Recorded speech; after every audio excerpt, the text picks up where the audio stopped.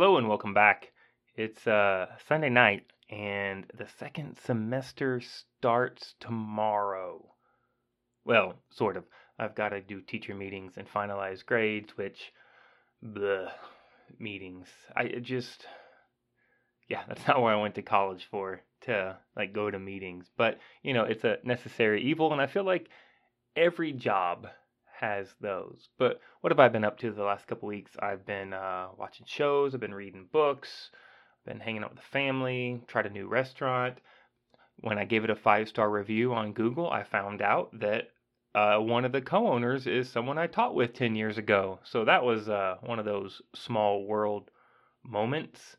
Um, but just been relaxing and getting ready for what's coming next. But I'll be honest, something I have seen, talked a lot on social media and just in general, and something that I don't think a lot of people, even in my local area, think too much about, or they see it as a dirty word. School choice. Yeah, school choice. And it's kind of been a big thing this last semester and since the spring because a lot of people have been unhappy with how their local school district has been doing things. And now I have to admit, here in Oklahoma, it's not been that bad compared to other parts of the country. I mean, I've heard horror stories of some parts of the country, especially on the coast, where they haven't been in school at all since March. Wow. Virtual learning to end last school year and virtual learning for the entire beginning of this current school year. Holy crap. I can't even imagine. But I also believe that just because your problem isn't as bad as other people's problems doesn't mean that you should diminish it. It's still your problem and it's something you need to deal with. And school choice has been popping up as an idea that might be able to solve some of those problems. And well, some of you are like, well, what does that even mean? Well, it just means that parents and students should have more of a choice in where they go to school and what those schools should be doing for them. At the base of it, it really is what it is. It says parents should have a choice on where their kids go to school. And some people say, well, like, how do you do that? Like, are you saying private schools? Because private schools cost money. And yeah, that might be a choice for some people. Or they might choose to do a homeschooling option or an unschooling. If you've heard of that one, it's basically where you just don't enroll your kids in school from like kindergarten on up and you just take care of it yourself. I've heard of pandemic pods where families just hire someone or they kind of work together in a small group to make sure their kids are getting the education they need. And I'll be honest, I'm fine with all of them because I feel like that's something that families should decide for themselves. But right now we seem to be in the system where, whether you think about it or not, school is one of the only services that is assigned to you by your zip code. I don't go to my grocery store based on my zip code. I don't go to restaurants based on my zip code. My choices for car dealerships or movie theaters or anything else in life is not restricted by my zip code, but we seem to have just been okay with this idea when it comes to school. And normally we don't have too much to think about this. We don't have too much, we're not given too much pause to think about this, but this virus season we've been in since March has made a lot of people think. Because here's the thing, a lot of schools have been ignoring what parents and students want in terms of what kind of instruction they would like to receive and how much instruction they'd like to receive. Students have maybe had to go through virtual systems. Parents have had to deal with their students having to do virtual systems. And honestly, sadly, there hasn't been much parents and students can do about it. They just have to take it because what else can they do? Which, if you think about that, that is such a ridiculous position to be in. If your grocery store, like your local grocery store, shut down, you wouldn't starve. You would just go to a different grocery store. But if your school shuts down or doesn't offer the services that you want, you just got to deal with it. That doesn't make any sense to me. And I just seen this coming up more and more as um, people try to deal with this. Like, what can I do? And we've almost been taught from our own K through 12 schooling that, well, this is just how it has to be. Like the quote unquote betters, the people who know better about education have made a decision and I just have to deal with it. And I say no. There's a phrase that has been coming up a lot lately, and it's this idea that you should fund students and their families instead of institutions. Because that's kind of where we are right now. We're in this situation where we just think it's more appropriate to give money to an institution, the local district, and then everyone else just has to deal with it. And I don't know that I like that, because that's the system we have here in Oklahoma. The state gives money to the district, and the district decides what they're going to do. And if parents and students don't like it, well, there's not much they can do. What other options do they have? And so this idea that's been put out there, this idea of fund students and not institutions, is you should give the amount of money that is being spent to the families, and then they can decide where they want to go. Maybe they want to stick with their zip code assigned school, and that's fine. Or maybe they want to go to a private school, whether that's a religious-based private school or not. Maybe they want to go to a charter school. Maybe they want to go to the district up the road from theirs. And I feel like that should be their choice. And I know some people will say, like, well, what if we just give families money? There's going to be a lot of corruption and things won't get done. And part of me is like, a couple things. You're literally describing the situation we're currently in. You're telling me you haven't seen the news reports where districts have been corrupt and not used money the way they're supposed to? And also, no one's saying literally give a check to parents and then they figure it out. It's more like, I guess if you're familiar with college, Pell Grants. You tell the government what school you're going to, and then they send the check to that school in your name. So that would be how that would work. If I wanted my child to go to a school, the state would say, where do you want us to send your money for your child's educational dollars? I say, my local school district, or the charter school down the road, or the district up the street, and then they send it to them. Which some of you are thinking, but private schools are so expensive. What are you going to do? No, just a quick Google search. You will see that on average, last I saw in Oklahoma, I think 2019 was the last statistic I saw, was on average we spend $8,075 per student. I even checked for my local district. There's a Oklahoma Watch. They had an article and you can check it out. I looked at my district for the elementary schools, middle schools, and high schools, and yeah, we're about on average probably in the high 7,000s per student pupil spending, which we won't get into like the average for the nation or our region and whether that's good or bad, but just stick with that. About $8,000 per student is what we spend.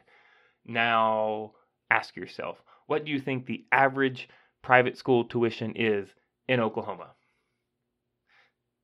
Just think about it. Were you thinking like over $10,000? Well, you would be wrong. As of this last year, in a private school report, it's about $6,300 for the average private school tuition. Yes, that's a little less if you're doing like elementary, and about $7,600, a little more than that average if we're talking about like a high school education, but totally paid for with our average expenditure in the state. So it almost seems like a no-brainer. If you believe that education is a public good and that it should be just something to help future society, then why not let parents have a choice? Why not let them send them where they want? I know some people are like, but this will defund public education. Well, maybe? I mean, not necessarily, because if they take their student money and send it to another public school that they think is better, the public schools are still getting the money. If you're talking about a charter school, I'll just remind you, charter schools are public schools. They're just managed differently. And if it goes to a private school, well then, here's the thing. Then maybe they're doing it better.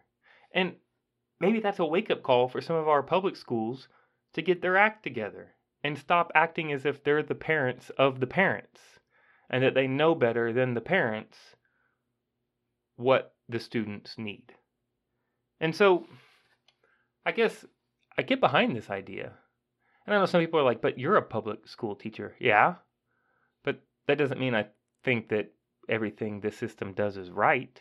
I mean, this is my 18th, 19th year public education in Oklahoma. And no, we don't do everything right.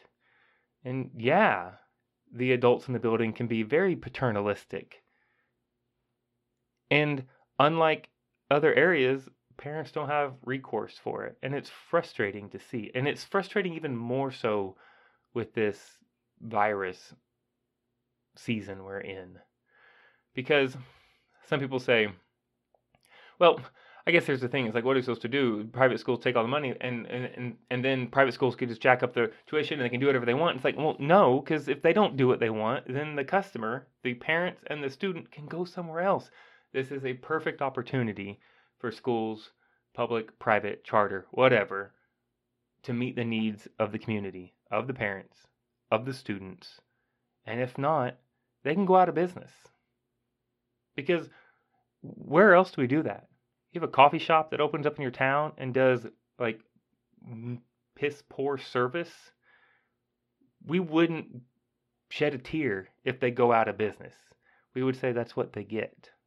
But for some reason, we do this with our schools. They're like, well, that's where I went to school. That's where my parents went to school. That's where my kid needs to go to school. And it's like, no, you don't do things for tradition's sake.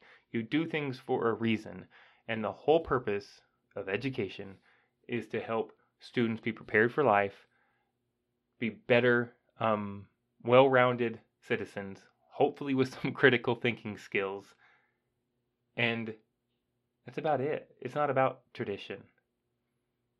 And I guess to wrap this up, I kind of hope for this more, this school choice. And I saw, I guess, the executive branch, federal government, passed a decree saying that they should look into this more. And when I looked into that, executive order, it wasn't really doing much. But maybe that's what I'm hoping for more in 2021, is more choice for families.